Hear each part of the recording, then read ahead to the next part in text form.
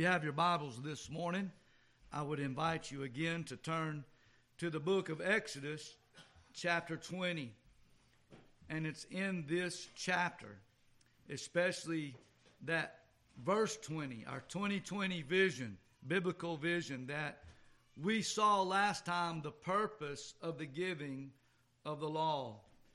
God gave his law to his children so that they might be able to prove their love to him. Also, the law was given to maintain God's authority in the earth. The law also was given to teach us how to love what is good and to hate that which is evil.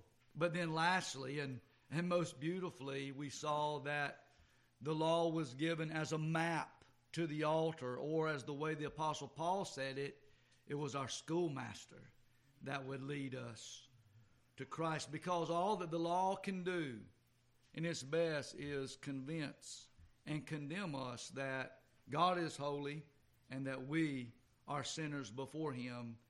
But hallelujah, there is one that we can turn to, one that is the hope of Israel, the Lord Jesus Christ, who kept the law to a jot and to a tittle, and has died and paid the penalty for all of our transgressions against this law, and has removed them as far as the east is from the west. That's the good news of the gospel, right? Mm-hmm. And has given us his righteousness, whereby with we stand, and now there's no condemnation to them that are in Christ Jesus, and there will never be any separation for us from the love of God.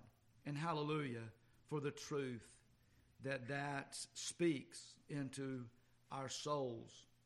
Well, we want to look directly this morning at the first four. That's the title of our message this morning, the first four. The Ten Commandments have always been divided into two sections.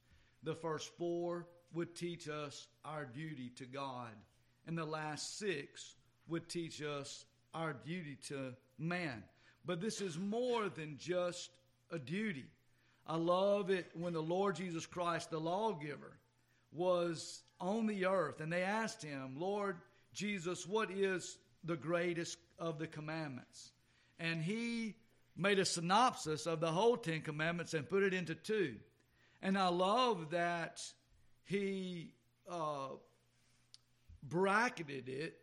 He emphasized that the Ten Commandments are really about what we love and the expression of love in our lives. For he says, thou shalt love the Lord thy God with all thy heart, soul, strength, and mind. If you keep the first four commandments correctly, that's exactly what you're trying to do. And beloved, you can't do it without the Spirit of God. You must have the Spirit of God within you and the grace of Christ to be able to, in an evangelical way, love God accordingly and the way that God desires to be loved and worshiped and served.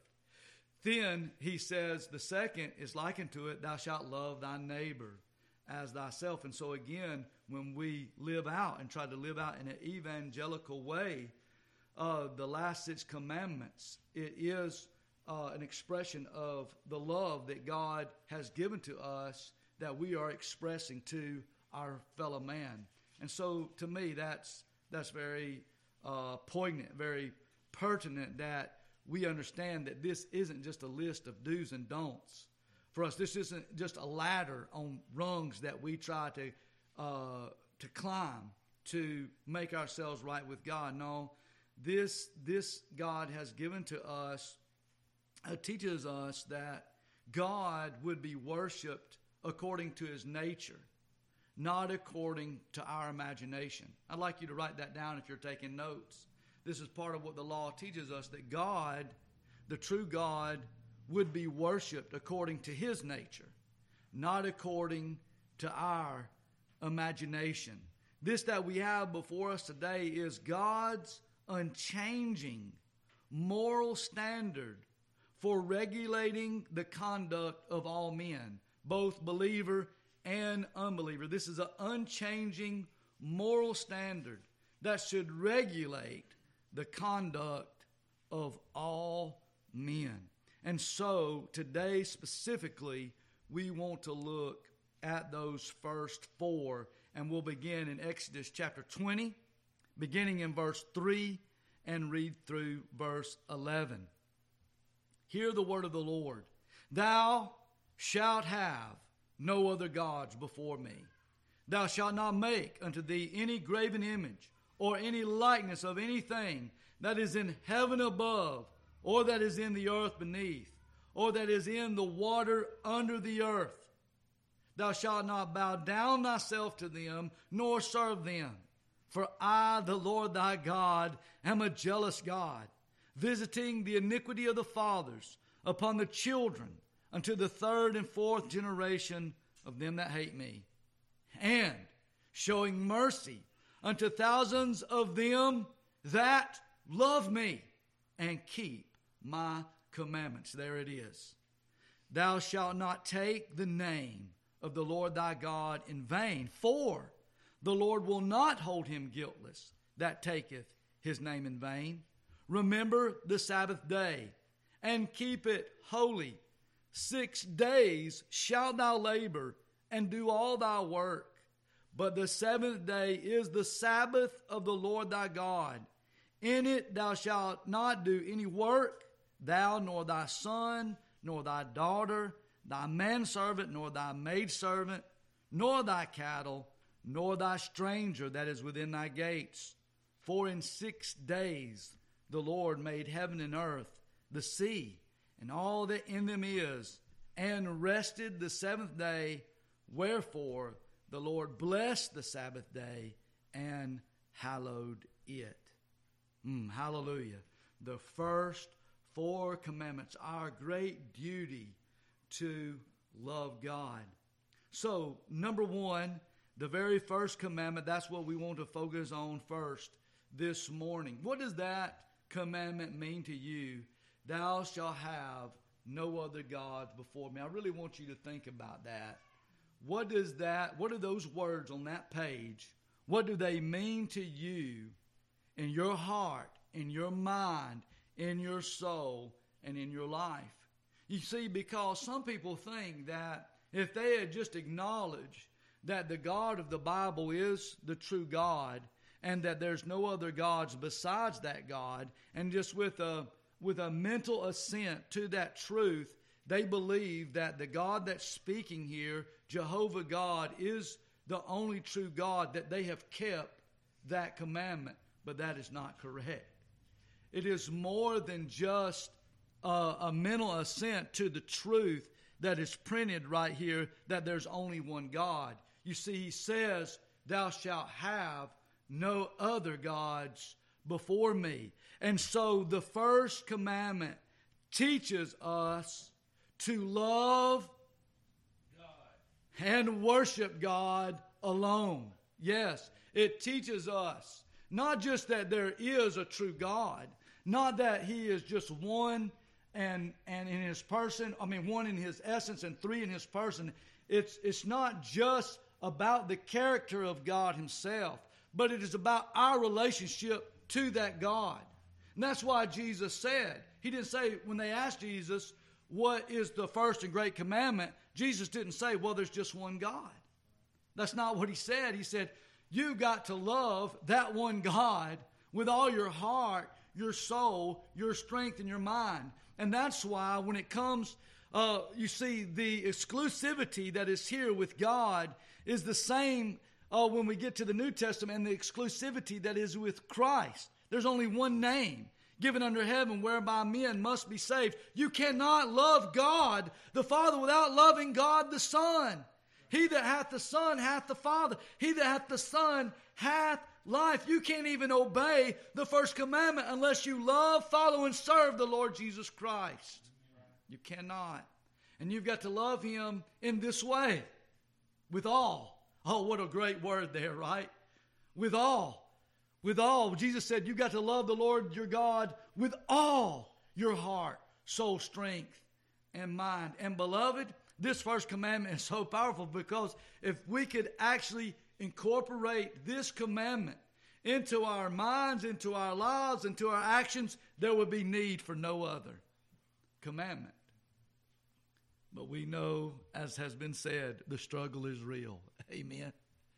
Because the mind and the heart of man, has been said by one, is an idol factory. It's just an idol factory. It's just like that we by nature would rather have anything else to be God or to serve or follow anything else but the true and the living God. But here, first things are first. The first teaches us to love and worship God, the God of the Bible, the God that is 1 in 3 and 3 in 1, to love Him and worship Him alone. God will tolerate, He says, I will tolerate no competitor. I will tolerate no rival. Beloved, whatever that you would put before God, if it was yourself, you put yourself in peril.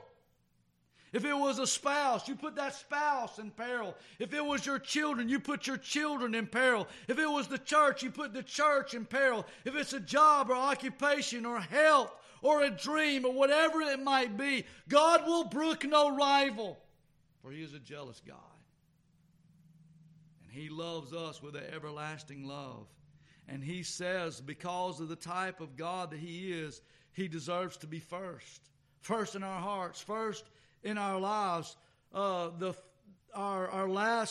first great thought and our last great end. He is to be our all in all. The first here teaches us to love and worship God alone.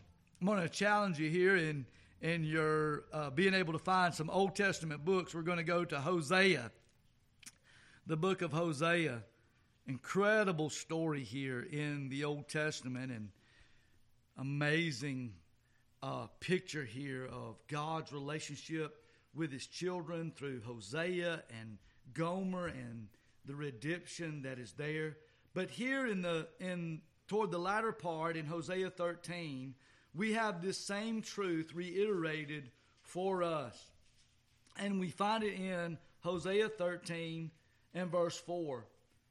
We read again, "Yet I am the Lord thy God from the land of Egypt, and thou shalt know no God but me." That word "know" there speaks to an intimate knowledge. This is something that someone that you have a relationship with, an intimacy with. You don't know anybody else or anything else in this way but me, your true and your living God, your Redeemer. And the way that we know Him is through His Son, the Lord Jesus Christ. He says, "But me, for there is no Savior beside me." So do you see the connection that I'm making between Old and New Testament, that the exclusivity with God in the first commandment, that you're to have no other gods before me. So it is with the exclusivity of Jesus Christ and salvation, because we live in a day when people say that there are many roads to heaven, that there are many ways to be saved. But the Bible cries against that. And Jesus Himself cried against that. For He said, "I am the way. I am the truth. I am the life. I am the way. And no man can come to the Father except by me. And no man can come to me except the Father, which hath sent me, will draw him. Oh, but he that cometh to me, beloved," don't forget this promise, "I will in no wise cast out." This is a call to us to be drawn to God. To say, "God, you alone deserve my worship. You alone deserve the best of my life and of my love and of my talents and of my time. You gave your best for me. May I also give my best to you, O God, and keep your commandment." You see, for this is the God test. I'm going to give you a God test. The test of your God, of who your God truly is today. I will test your soul and mind today. This is the God test of who do you love? What do you love? And what do you trust? Those two questions are the God test. Not what you say that you love, but what you really love. Not what you say that you trust, but what you really trust when the rubber meets the road. What do you really love? what do you really trust? And I hope your answer this morning is, Brother Nathan, the Lord Jesus Christ. The Lord Jesus Christ. He is the one that I loved. Oh, how he loves me. Oh, how I love him because he first loved me. And I love him above all others. The Lord Jesus Christ. He's more to me than my parents. He's more to me than the church. He's more to me than any doctrine. He's more to me than the Bible. He's more to me than my health. He's more to me than my life. He's God. He's God. And it's in him that I trust. That's the test of who God, your God really is. And that's what God's saying here. Thou shalt have no other gods before me. We must make God supreme in our hearts and in our lives. Let's listen to the words of the Apostle Paul. This is more, beloved, than just monotheism. It goes so much deeper than that. 1 Corinthians, if you'll go with me there. 1 Corinthians chapter 8. Oh, what do you love? Who do you love? And who do you trust? Well, Israel's going to be tested with this, aren't they? And you and I are going to be tested as well. I was thinking about that song that we sang. I was glad it was called out, All Hail the Power of Jesus' Name. I remember what Brother Andrew Huffman said one time. I think it was in our pulpit when he was here for our meeting. He said that we ought to have a coronation of Jesus Christ in our hearts every day. Crown him, Lord of all. Here, in speaking of our Lord and of our true and living God, the Apostle Paul in 1 Corinthians chapter 8, in writing and taking up an issue that they were struggling with in that time because the people of Corinth lived in the midst of a pagan society, of a polytheistic, true God denying. You remember that they were so superstitious, even they built an altar to who? The unknown God, just in case that they had missed one. But here the Apostle Paul paints a clear picture, doesn't he? Beginning in verse 4, 1 Corinthians chapter 8, as concerning therefore the eating of those things that are offered in sacrifice unto idols, we know that an idol is nothing in the world, and that there is none other God but one. For though there be that are called gods, little g, whether in heaven or in earth, as there be gods, little g, many, and lords, many, little l's, but to us there is but one God, the Father, of whom are all things, and we in him, and one Lord Jesus Christ, by whom are all things, and we by him. That settles the issue for me. What does that destroy? That destroys atheism, doesn't it? The belief that there's no God. We know why man wants to believe that. We know why the evil nature of man embraces that. Because if there's no God, then there's no law. If there's no law, then there's no fear. And man can be the measure of all things and a God unto himself. And that's what the devil wanted as well. If you want to know where that. But beloved, even the devils believe and tremble. Amen. Even devils believe and tremble. But this also destroys polytheism. Isn't it amazing that a lot of the rest of the world, until the time of Muhammad, who saw the benefits of monotheism and was able to unite the Arab tribes who were very polytheistic. But he, by force and by conquering, destroyed all their many gods and set up a one God. Until that time, monotheism only existed, the belief in one God only existed among the people of the children of Abraham, the people that followed Moses out of Egypt. All the rest of the world was steeped in what we call polytheism, the belief in many gods. But we know that if you have two gods, you have no God. Amen? Amen. For there is but one God, and it is paramount to have a true God that he be one God. For to be God means to be solitary and alone in your godness, if that's a word. I don't know if godness is a word. I think I just made up a new word. In your godness. Yes. This destroys those things.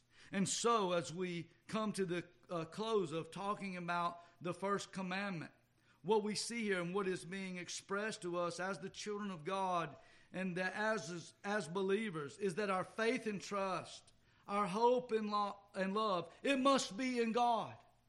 And this is a non-negotiable commandment to us. But hallelujah, Drew, what a God to have faith and trust in. Amen. What a God to have hope and love in. What a God that we have to love and to worship and to serve. So I say hallelujah to the first commandment. I say amen to the Holy Spirit who inspired this. Beloved, for us, let there be no other gods before the God of the Bible. That God that exists in essence as one, but in three persons. God the Father, God the Son, God the Holy Spirit. These three are one. Thou shalt have no other gods before me. All right, moving on to the second. So as the first one teaches us to love and worship God alone, the second teaches us, let's read it again, thou shalt not make unto thee any graven image or any likeness of anything that is in heaven above or that is in earth beneath, that is in the water under the earth. But you cannot disconnect 4 from 5 because you don't get the proper understanding of 4 unless you read 5 as well, because God is not saying that we can't make something that looks like a cherubim. God's not saying that, because we know that God gave them instructions when they were building the Ark of the Covenant to form and fashion a cherubim to put with its wings touching over the mercy seat, right? But the connection there to verse 5, what's important, it says, these things cannot be used to worship me. These things cannot be used as images to express who I am as God. For God is a spirit and has not a body like men. And so we must connect them. He says, you won't make these things. And here's the connection. Thou shalt not bow down thyself to them nor serve them.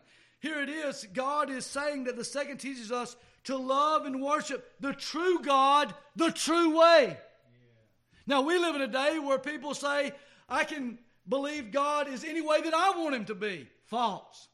But then they back that up also with saying, and I can worship God any way that I want to. False. False. Wrong on both accounts. Wrong, wrong, wrong. There is a true and a living God, and in him abides truth alone. And all truth comes from him. And this true God has said, there's a way in which that I'm to be served, and it is not by making graven images or things from your imagination that you think that I might be like. No, remember what we said at the beginning. God, the true God, will be worshipped according to his nature, not according to our imagination. And that's what this is all about. And he says, you're not going to make these things and bow down yourself to them and serve these things and call them me. For God is above and beyond anything that any of us could ever imagine or create with our hands. Amen? Amen. We shall not have any graven images. He has told us plainly how to worship him. Oh, don't you love the conversation with the woman at the well? We just got to go there. Where's it at? John 4? Am I right on that? Yes, Jesus had said, I must needs go to Samaria. Oh, there's so much beautiful truth in this meeting with this woman. That chapter is so power-packed. You know, but she tries to bring this moral relativism in, you know, this religious confusion into the equation with Jesus as she begins to realize who he really is. And she says, well, some people say, you know, that we're supposed to worship God in Samaria. And some people say that we're supposed to worship God in Jerusalem, like that's what worshiping God was about a place or a thing or an item. Right? Oh, how quickly we can make idols. Idols out of ourselves.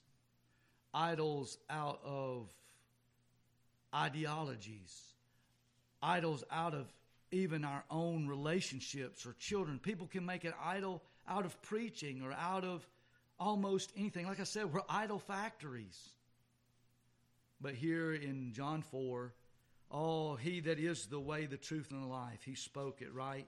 Beginning in verse 21, and just in case you have forgotten, Jesus said unto her, Woman, believe me, the hour cometh, when ye shall neither in this mountain, nor yet at Jerusalem worship the Father.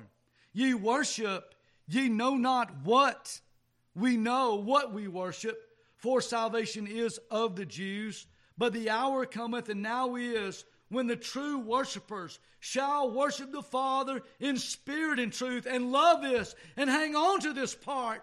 Oh, how wonderful, for the Father seeketh such to worship Him. God's still seeking for that today. Those who want to worship Him the way that He wants to be worshiped, and to glorify God as God. God is a spirit, and they that worship Him must worship Him in spirit and truth. Jesus is echoing the second commandment. Thou shalt not make unto thee any graven image, nor likeness unto it. He said, you're not going to bow down yourself to them, nor serve them. We must be drawn away. Beloved, pray this. Lord, draw me away from every carnal conception that I have of you. Draw me away from that.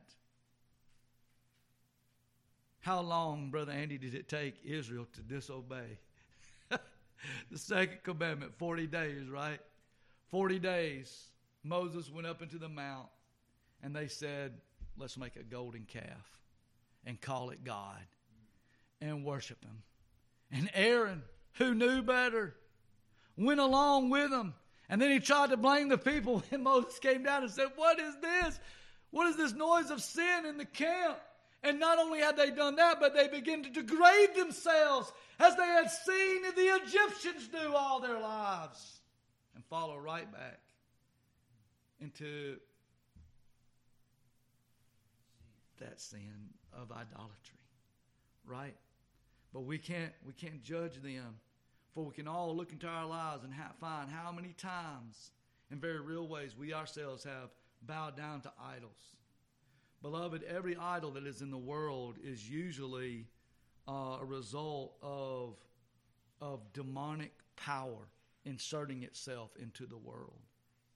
I want to especially challenge the men because, men, we struggle with the lust of the eyes and the lust of the flesh. It's a natural weakness of almost every man. And the proliferation of lustful things in our world is so easy to access. It's so easy to get caught up in. But I want to tell you, men, and for women too, women aren't immune to this. And it's sad to say even more women are being overcome by this. But all that is demonically influenced. When we give ourselves into those things, we are given into a graven image. We are bowing down to idols and to demons. And it's dangerous, and it's dishonoring to our Lord. Oh, may God give us strength to, like the great Apostle John said, little children, keep yourselves from idols.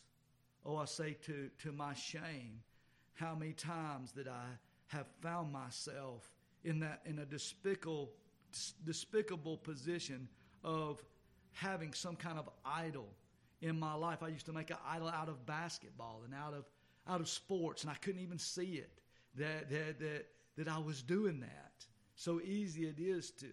People get caught up with money. People get caught up with politics. Let us love and worship the true God, the true way. He said, you must worship me in spirit and in truth. It took Israel less than 40 days to forget this commandment altogether.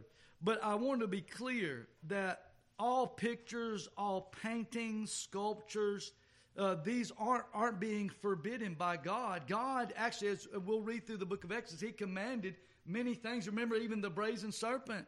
He's the one that commanded that to be molded and made and held up for the people to look to be saved from the fiery serpents in the wilderness. But he never meant for it to be worshipped. It was never to be used in the worship and to say, well, this is God or this is what actually saved us. No, it was just a means that God used for them to look to. But the power was of God. And the glory goes to God. The same was with the ark. I believe that's probably why we don't have the Ark of the Covenant with us anymore. Because remember, in their history, that's exactly how they began to do with the Ark of Covenant. Because when they had the Ark of Covenant, they had never lost in battle. Remember, it always went before them in battle. And they began to trust in that ark. And when they wanted to fight the Philistines, and they said, let's fetch the ark of God. Y'all remember that? And they brought it down, and oh man, the camp got in a big uproar, and the Philistines were afraid. They heard the ark of God. Came in camp, and they said, let's quit ourselves like men and fight anyway, because we don't want to be the servants of the Israelites. But God wasn't with them. That ark was nothing without God. And they lost the battle, they lost their freedom, and they lost the ark for a while. But God used that time to send the ark, y'all remember? Just a quick side note. Listen, I'm going on a rabbit trail, but we're going to get the rabbit. They put that ark in front of the god Dagon, remember? And they came in the morning, he fell over. They propped him back up. They came the next day, his head had rolled off, his hands and feet. They said, man, let's send that ark. And everywhere the ark went, it smote the enemies of God with disease till finally they just put it on a cart and sent it back to Israel. You can't serve God just any way that you want. No, God said, I must be worshiped in spirit and in truth. I really enjoyed when I was in Alabama for Granddaddy's funeral. Brother Ben Corley, he showed me a PowerPoint of his trip to Ethiopia. And on the last day that they were there, as they were going through the capital city, they were having this celebration of the Ark of the Covenant because they believe and teach that they have the true Ark of the Covenant. Whether they do or not, I don't know. It's not even really that important to me whether they do. Would I like to see it? Yes, I would. I'm not going to lie. I'm not going to be a liar and tell you I wouldn't like to see it. Just like I would love to see a lot of the things that I've read about in Scripture. But why I'm telling you this is because Ben showed us the video. Mom and Dad, y'all were there. Y'all see it. These people, they had 3 different things. It was like a shell game. They said one of these things that we have that were marching through the capital city was the true ark, and the other 2 were copies because they didn't want somebody to steal it. And the one that that they knew was the one that they said the true one. They had real security on it. But these people were worshiping that. They were worshiping that. They were worshiping this thing that had been made with men's hands. And that's exactly what I'm talking about here with the second commandment. That is not the right way to worship God. And that's what the second commandment is about. The first commandment is about worshiping and loving God alone. The second commandment is about worshiping the true God the true way. Now the third one, thou shalt not take the name of the Lord thy God in vain. For the Lord will not hold him guiltless that taketh his name in vain. The third commandment teaches us to respect and love God's authority, because God's authority is in his name. It's in his name. The name of God is to be held sacred. When the disciples recognized that Jesus prayed a lot different than they did, they said, Jesus' prayers don't sound like my prayers. They said, Lord, teach us how to pray. And Jesus bowed and said, when you pray, pray in this manner. Our Father, which art in heaven, was the first thing that he said. Hallowed be thy what? Thy name. Thy name. This forbids any vain use of the names of God. Now we've become too flippant in our day, even among Christian people, with the name of God.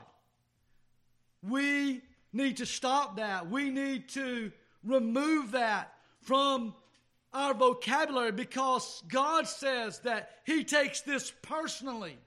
And He says, I will deal with this and inflict chastisement or punishment myself. I will not hold him guiltless who takes my name in vain. This is powerful, isn't it? Micah 4:5. Go with me there. I told you I was going to challenge you with your Old Testament books this morning. It's right after Jonah, if you can find Jonah in the Minor Prophets. The book of Micah. I think it's right in between and right before Nahum, just to try to help you out a little bit. Micah, the book of Micah, chapter 4, verse 5. For all people will walk every one in the name of his God, and we will walk in the name of the Lord our God forever and ever. You see, beloved, irreverence is rebellion. And God has distinguished his name above all others. And we see this connection also to the name of the Lord Jesus, right? For God hath highly exalted him and given him what? A name that is above every name. That at the name of Jesus, every knee shall bow and every tongue shall confess that Jesus Christ is Lord, to the glory of God the Father. The name of God, God's authority, is to be held sacred by the people of God. In the Psalms we read, holy and reverend is thy name. So, every time that we hear about something incredible that has happened, should we really say, OMG? Should we do that? Is that reverent with the name of God? Or gosh, or golly, or oh my God, or geez, or especially, I quiver inside when I hear somebody use the name Jesus Christ as profanity. To never blaspheme the name of God. To be careful with the name of God in our oaths that we take, the Scripture says. Oh, beloved, and just taking his name also to claim and to believe that one is a child of God is also to take that name. And then to walk away from that, to turn your back on that, you would have been taking his name in vain as well. Oh, may the Lord bless us to hallow his name, to never use it in a flippant way, in a way that doesn't have respect, or to deny in any way God's claims or authority over our lives. May it never be so. I remember reading about when the scribes of old, the Hebrew scribes, would be writing, copying the Word of God, that they would be writing along with their quill or whatever they had to write with. And when they would come to the name of God, it was so holy to them, they would break the quill that they were using and pick up a new one just to write the name of God. Do not take the name of the Lord thy God in vain. In the book of Isaiah, that one's a little bit easier to find. That's a big one. 66 chapters there. The major prophets. Isaiah 48, verse 11. I love this, what Isaiah is inspired to write here about this subject. For my own sake, even for my own sake, will I do it. For how should my name be polluted? I will not give my glory unto another. I ask you today, is God jealous of his glory? Yes. Does he have every right to be? Yes. Because if God glorified anything else but himself, he would be an idolater. God must glorify himself. And his name he puts on the same place as his glory. That's powerful, isn't it? Oh, how we must be careful how we handle this wonderful name. Thou shalt not take my name in vain. I will not hold him guiltless. Do you believe that God's just threatening there? Do you think God's just saying, that's just going to be a little hand slap thing with God about his name? No. Beloved, God was serious about these things. This is God's moral regulation for the conduct of all men. God says, I will not hold him guiltless that taketh his name in vain. What do you think that means? For every time that we've done that punishment for that was either inflicted on the Lord Jesus Christ, or if God so choose to have consequences in our lives as chastisements for that, God says, I'm not letting that go. I will not hold him guiltless. That's very powerful. And then fourthly, the last one. So, again, just review. The first one, to love and worship God alone. To serve and worship the true God the right way. The second one. The third teaches us to respect and love God's authority, his name. So the fourth teaches us how to honor and observe God's day. There is a right time to worship God. Now, for years and years, the Jews, according to their calendars, chose Saturday as their Sabbath. I don't think that there was anything wrong with that. I think that was just and good and right. But God, in God's Word, there's never any command in God's Word that the Sabbath be on Saturday. Ever. There's no command for that. There were other Sabbaths that they observed as well that weren't on Saturday. But their regular Sabbath, which they worshiped and observed the Sabbath, was traditionally on Saturday. But the command is that in likeness of God's actions at the creation, that God in 6 days worked and created the earth, and on the seventh day he rested. For the people of God who love God, who want to serve and worship the true God, God says, when you worship me corporately together, he says, I want it to be at a time that's set after 6 days of work, and then on that seventh day, I want you to set it aside for your rest and for my worship. And God was wise, so wise to do that for us, and I praise him for it. There is a right time. God saw that 1 day a week was needed for man's physical, for man's mental, and for man's spiritual good. And he put it into his law. He put it in his commands for us. And so this was to be strictly observed by the people that God gave this to at Mount Sinai. And God gave the Jewish people certain commands about this. I'll never forget when I was reading about this just on my own studies, and a man picked up sticks on the Sabbath day. He was just picking up sticks. And they saw him. People saw him picking up sticks on the Sabbath day, and it was forbidden. And God commanded Moses that man be stoned. That's pretty serious.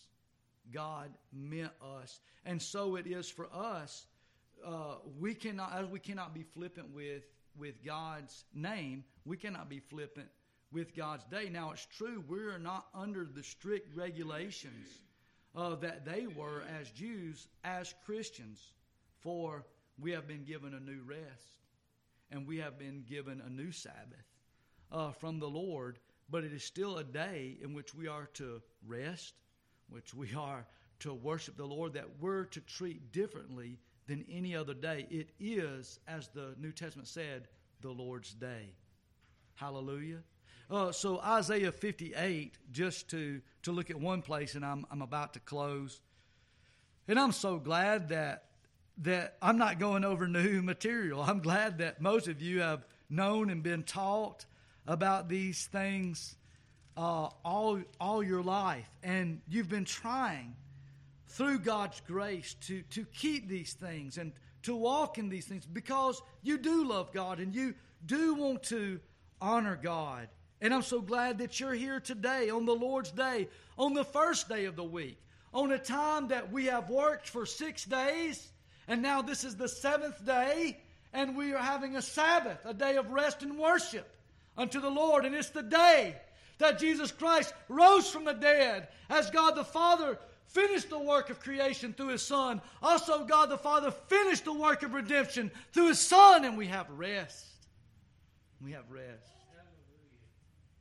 On His day, the Lord's Day, John the Apostle said, I was in the Spirit on what? On the Lord's Day.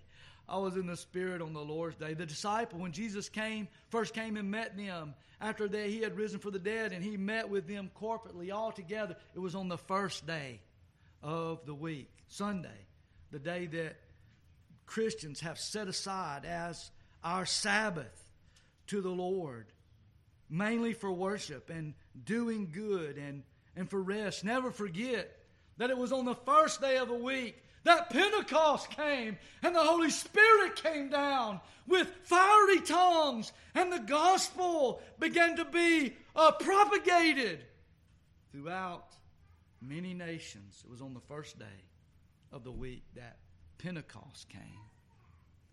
A Sabbath that was being observed by the first century Christians. Isaiah 58, 13 and 14.